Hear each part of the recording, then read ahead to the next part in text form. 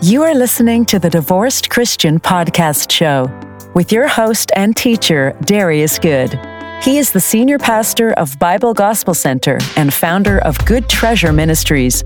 He is the author of the books Unlocking Godly Wisdom and The Divorced Christian. For more information, visit the website at thedivorcedchristian.com.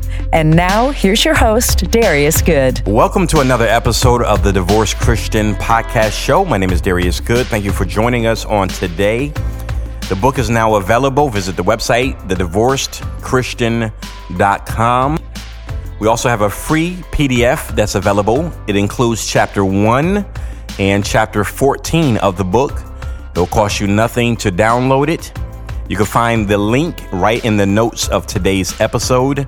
But I believe chapter 14 is probably one of the most important chapters because a lot of people have based their thinking of the teachings of divorce are built on the teachings of Jesus. And we cover that in chapter 14.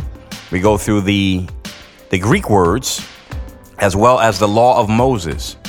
And we realize that Jesus was actually teaching one of the laws of Moses. It's a law that I've never heard taught in the Christian community, never heard it taught in church, but it lines up completely with what Jesus was explaining, not just there in Matthew chapter 5 in his Sermon on the Mount, but also in Matthew 19 when he's discussing the subject with the Pharisees, and also in Mark in different passages. It's the same thing over and over that Jesus is saying, but because of our unfamiliarity with Greek words and also the laws of Moses, then we have drawn an erroneous conclusion.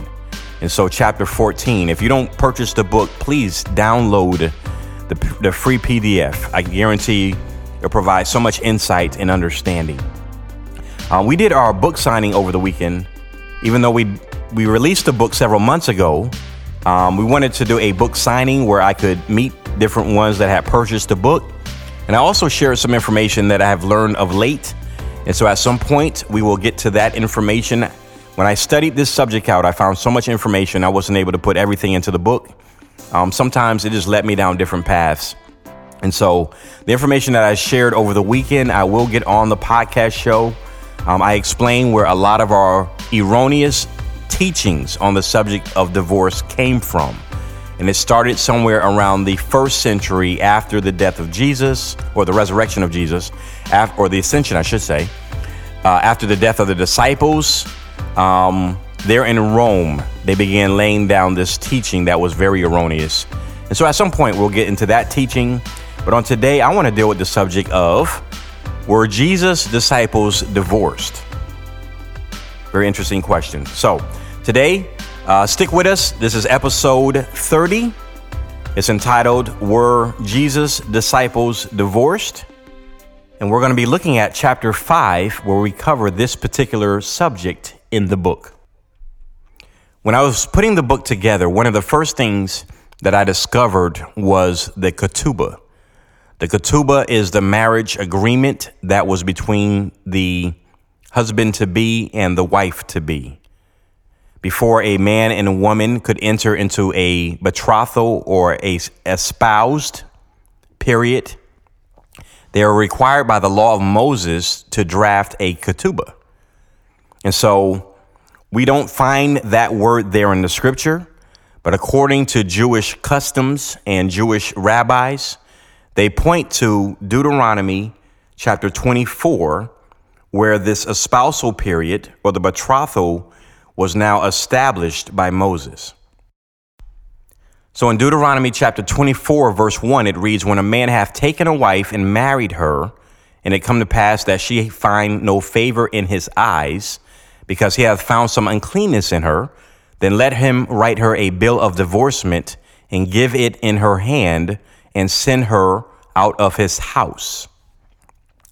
What we've done is focused on the divorce and the process of divorce, the reason for divorce, not realizing that Deuteronomy 24, verse 1 also deals with the laws regarding marriage. If you go to the website, thedivorcedchristian.com, at the bottom of the website, I have provided a list of resources. These are resources I used in putting the book together, and I'm adding them as I go with the teachings in the podcast show. But I have a link there, and it's called 613 Mitzvah. The word mitzvah means laws or commandments. When Moses established the laws of God to govern the nation of Israel, it wasn't 10 commandments. It was 613 laws or 613 mitzvahs. And the Jews break it into two halves. There are 248 positive mitzvahs, and there are 365 negative mitzvahs. And that brings us a total of 613 laws. So 248 things you can do or should do, and 365 things you are not permitted to do. And of course, it breaks down in severity. So sometimes there's fines. Sometimes there was floggings. There was also offerings that had to be presented. Sometimes cleansing that would take place where a person was unclean for a period of time. And also the ultimate was death, depending on the crime that was committed. So in Deuteronomy chapter 24, what we find is a law that Moses put in place. Now, if you click on the link that says 613 mitzvah, and it's broken into categories, which you'll find is a grouping of laws. And you find laws that pertain to marriage, divorce, and family. Laws that pertain to prayers and blessings. Laws that pertain to dietary requirements. Then there's laws that pertain to employment that deals with servants and slaves, what they were permitted to do, what they were not permitted to do, laws pertaining to the Sabbath day, to the year of Jubilee. And so it's an excellent read if you just want to see the categories of the laws that Moses put into place. One of the laws involves marriage. You find marriage laws in every city, in every state, every country. There's going to be marriage laws that are put in place. I, as a pastor, I have the authority to marry couples in my state, but I cannot marry couples outside of my state. And if I'm going to perform a wedding outside of my state, I have to contact the city that I'm going to do the wedding in, and they will give me permission. They grant me permission. And I've done several weddings in different states, and every process has been different. And so I follow their rules as they send me the list of what's required, and they'll send me the documentation necessary to give me legal right to perform a marriage in another state and city. So we have marriage laws that are in place, and Moses established marriage laws for the nation of Israel. If you look at the teachings of the Jews or a rabbi, what he will explain was the sacrament of marriage, to take a wife by kiddushin. We find that listed in Deuteronomy chapter 24, verse 1. As I said, we only focus on divorce, but this verse establishes the laws pertaining to marriage. When a man hath taken a wife and married her. So those are the two parts. This word taken is pronounced lakach, which means to take, to fetch. It uses the word to buy or to acquire, but they understood that you're not buying a wife. You're not taking her through possession. You haven't paid for her, even though they might use the terms bridal payment. They use terms like that, but it doesn't mean that the man took ownership of the woman. Jacob did not own Rachel and Leah. Isaac did not own Rebekah. And all these laws were established by Moses based on the patriarchs. So that's Abraham, Isaac, Jacob. And of course, it would also include Esau and Ishmael and all the 12 sons of Jacob. All their experiences helped frame the law of Moses, what God established for this nation that was newly coming out of Egypt. They needed a law in place. Nations require a law. You can't have a nation without laws. So now Moses is not just requiring marriage, which was what they did. They would just take the woman, and during that time, they would just say in front of two or three witnesses will you marry me? If the woman agreed, then they would basically go into the house or the room and consummate the relationship. And she became his wife. Moses said, we got to put a structured system in place. So the first part of that system was to take a wife. And of course, in Jewish teachings, the woman always had the right to decide if she was going to be married or not. I've heard teachings in the church that state that women didn't have any rights. They were treated like secondhand citizens. But that really did not ring true for the nation of Israel. Just read through the stories. You see Rebecca being asked if she wants to marry Isaac. We see the story of Rachel and Leah. They were both playing in league together, playing that trick on Jacob. But when you go through all the scriptures, David getting married to Michal, the women had a right to say yes or no. And this is normal and actually instituted by Moses, where you could not marry your daughter off without her agreeing to the marriage. And so here in Deuteronomy 24, we find this verse. A man takes a wife and he marries her, the two parts of marriage. The first is the betrothal, where they would enter into this agreement. They would sign a document called the ketubah. The two families had to agree. Their marriage was spelled out, exactly what they would and would not do. It's written into the marriage contract, the agreement, the ketubah, and mostly from the man's vantage point. And the man was required to put into the ketubah what the woman would receive in case of his death. So now she's a widow. What does she receive when he dies? And also in case of divorce. So now we have the ketubah, which it outlines what the woman will receive if the man divorces her. That's in every ketubah. And then we have the dowry, which is given to the man that he has to maintain, safekeeping of, and also return it to the woman in case of a divorce. So when I discovered these two things, I began to realize we can't find a lot of things in the scripture because divorce was just built into the system. So they don't discuss things that are just ordinary, everyday activity. So we don't have a lot written in the scripture, just blatantly written in the scripture in regards to divorce. And so this led me to now question if every Jewish man has a ketubah and every Jewish man has discussed the dowry with the father, which now, once they entered into their betrothal, required a divorce if the man and woman were going to go their separate ways. Why? Because large exchanges of money. There's a contract that is now in place. And so if the engagement was broken off, they may have been required to now go see a judge because you have a binding legal contract in place, even though the couple is not necessarily, or technically, I should say, technically married, because they're not technically married until they are married, until they exchange their vows, their nuptials. So those are your two parts. The man takes the wife, enters into a betrothal, and he marries her. Now, the marriage usually takes place about a year following the betrothal. So during that period, there was a divorce that was required.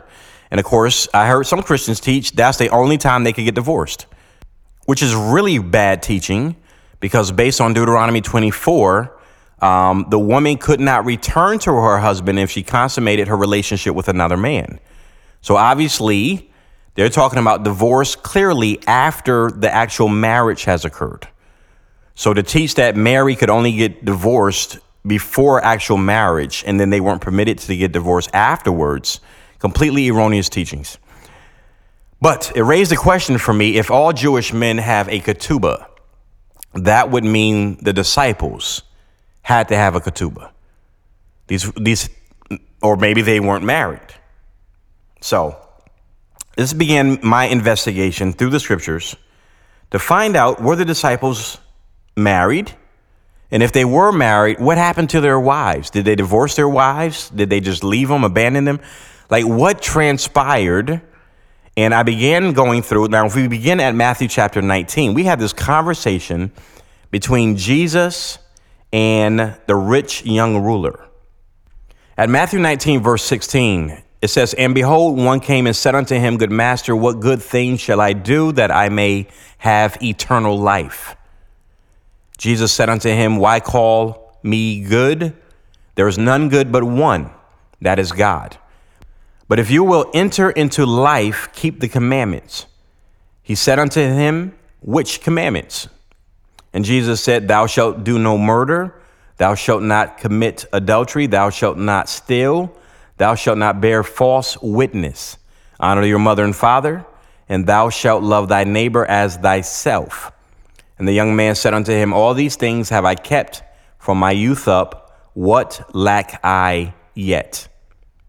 And so Jesus continued with this conversation. And at verse 19, Jesus said to him, If thou wilt be perfect, go and sell that thou hast, give to the poor, and thou shalt have treasure in heaven, and come and follow me.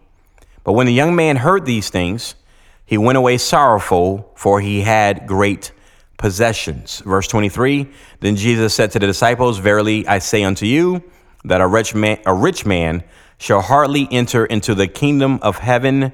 And again, I say unto you, it is easier for a camel to go through the eye of a needle than for a rich man to enter into the kingdom of God. Usually the teachings regarding the rich young ruler stops there. But I continue in the book at verse 25, explaining. When the disciples heard this, they were exceedingly amazed, and they said, Who then can be saved? Jesus said to them, With men it is impossible, but with God all things are possible. Then answered Peter and said unto him, Behold, we have forsaken all and followed you. What shall we have therefore? All this is the same experience or conversation. And then at verse 28, Jesus said unto them, Verily I say unto you, that you which have followed me in the regeneration, when the Son of Man shall sit in the throne of his glory, you also shall sit upon 12 thrones, judging the 12 tribes of Israel. And everyone that has forsaken houses, brethren, sisters, fathers, mother, or wife, or children, or lands for my name's sake, shall receive 100-fold and shall inherit eternal or everlasting life. And many that are first shall be last, and the last shall be first. What I want to highlight is Jesus explained to the disciples what they will receive for making the difficult decision for forsaking all and following after him. But Jesus identified different things that they had forsaken. He explained houses, brothers, sister, father, mother, wives. That's what I want to highlight today, wives. He also said children and lands. He's talking to the disciples. So these men were married and they also had children. They had land, they had property in ownership, and they forsook all to follow Jesus. Now, I want to point out a detail that many overlook in this conversation. Jesus said the disciples have forsaken their wives. Forsaken their wives. That's what Peter said. Peter said to Jesus, we have forsaken all. Now, we get this word forsaken, mistaken. That's funny. The word forsaken in this passage is Aphihimi. And what it means is to send away, to release, to discharge. It means to bid going away or depart. And then specifically of a husband divorcing his wife. I want to point out that this is not the same word that Jesus used when he is on the cross and he cries out and says, my God, why have you forsaken me? This is a very different word. That word, which can be found in Matthew 27, is spelled EGKATALEIPO.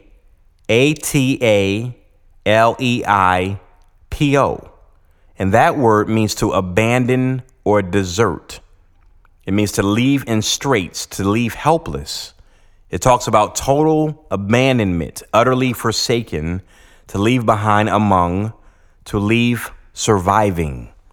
So these are two different words. And so Peter was basically saying to Jesus, We have abandoned, we have forsaken, we have utterly released or divorced our wives. And when I saw this, it raised the question, once again, were the disciples divorced? It's a thought that many ministers don't give thought to. And I've asked quite a few, hey, Jesus' disciples, were they married and did they get divorced? What happened to their wives? Oh, I never thought about it. Right. Because we just see the image of Jesus hanging out with his 12 friends. And that's not how that story transpired. Jewish men are considered men at the age of 13 when they experience their bar mitzvah. They generally are married by their late teens, early 20s, especially during that time period. And if you remember, they did not live long lives. Their life expectancy was much shorter than what we experience today. And women often died during childbirth. So women were getting married by 13, 14 years old. Men by 20 years old were being married. And so all Jewish men get married. Why? Because they teach based on what God said to Adam. Be fruitful and multiply. They want to keep this commandment. And definitely those that were Pharisees, they adhered to that commandment from God. And so they followed the law of Moses and they got married rather young. The scripture actually talks about Peter's wife's mother. This is his mother-in-law. In Mark chapter 1, at verse 29, and forthwith, when they were come out of the synagogue, they entered into the house of Simon Peter and Andrew with James and John. Verse 30, but Simon's, Peter, wife's mother lay sick of a fever, and anon they tell him of her. And Jesus came and took her by the hand and lifted her up, and immediately the fever left. Now, if you go down to verse 35, it says, in the morning, rising up a great while before day, that means very early, he went out and departed into a solitary place and there prayed. Jesus got up very early and prayed. Verse 30, and Simon and they that were with him followed after him. So I believe it's very clear that Peter had a wife. And I believe it's safe to assume that the majority of the disciples were married because they were Jewish men. And so at verse 29, let's look at Mark 10, verse 29. Jesus makes this statement, same conversation. There is no man that hath left house, brethren, sisters, or father, mother, or wife, children, or lands, for my sake and the gospel's. But he shall receive 100-fold now in this time, houses, brethren, sisters, mothers, children, lands, with persecution, and in the world to come, eternal life. Jesus said that they had forsaken wives. He's talking not just to Peter, but to all the disciples. These men abandoned their wives for Jesus Christ to go and follow him. And now that I'm coming to the understanding of Jewish culture in this word aguna, which means a chained woman, women were not permitted to initiate divorces with their husbands. They could only do so for just cause, by permission of the court, by compelling or asking the court in certain situations, but they could not just go and initiate a divorce from their husband.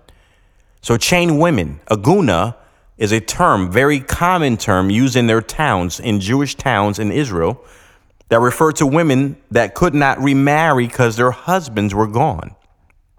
This was based on the law in Deuteronomy 24, because the law required the man to place the get or the bill of divorce into the woman's hand.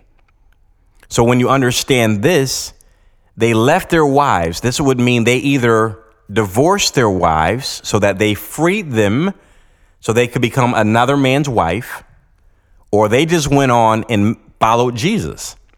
And in doing so, they abandoned their wives, leaving them aguna, a chained woman, and they were not able to move on with their lives. And of course, back then, understand, men traveled and did business. Men would go off to battle, to war, so they would be gone for years. So this was a rather normal in their marital experiences of men being gone for lengthy amounts of time. So in this conversation, Jesus is acknowledging that his disciples forsook their wives. They left them. Now, I do want to highlight this as our teaching is coming to a close on today. In Mark 10, at verse 29, he says, there is no man that hath left house, brother, sister, father, mother, or wife. But notice in verse 30, he said they're going to receive in this lifetime house, brother, sister, mother, children, lands. He leaves out wife. And I always thought that was interesting. That's the one thing that he left out in this conversation. Why? Well, we do discover later in the book of Acts that the disciples did in fact go back and get their wives. Their wives actually accompanied them in ministry. So in 1 Corinthians 9:5, Paul made this statement: do we not have the right to the company of a believing wife like the other apostles and the Lord's brothers and Cephas, which was Peter? So we understand that the apostles traveled in ministry with their wives. This story helps us understand Jewish customs as well as the kingdom culture of the These men paid the ultimate price to follow Jesus, unlike the young ruler. Thank you for joining us on today. Until next time, be blessed. You have been listening to the Divorced Christian Podcast Show with your host, Darius Good. This was a Good Treasure Ministries production. Darius is the senior pastor of Bible Gospel Center, and he is the author of the book, The Divorced Christian.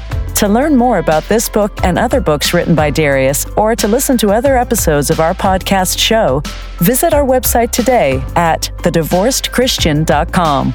We pray that today's episode has brought revelation, understanding, and healing. Please like, share, and subscribe to our podcast show. And until next time, be blessed.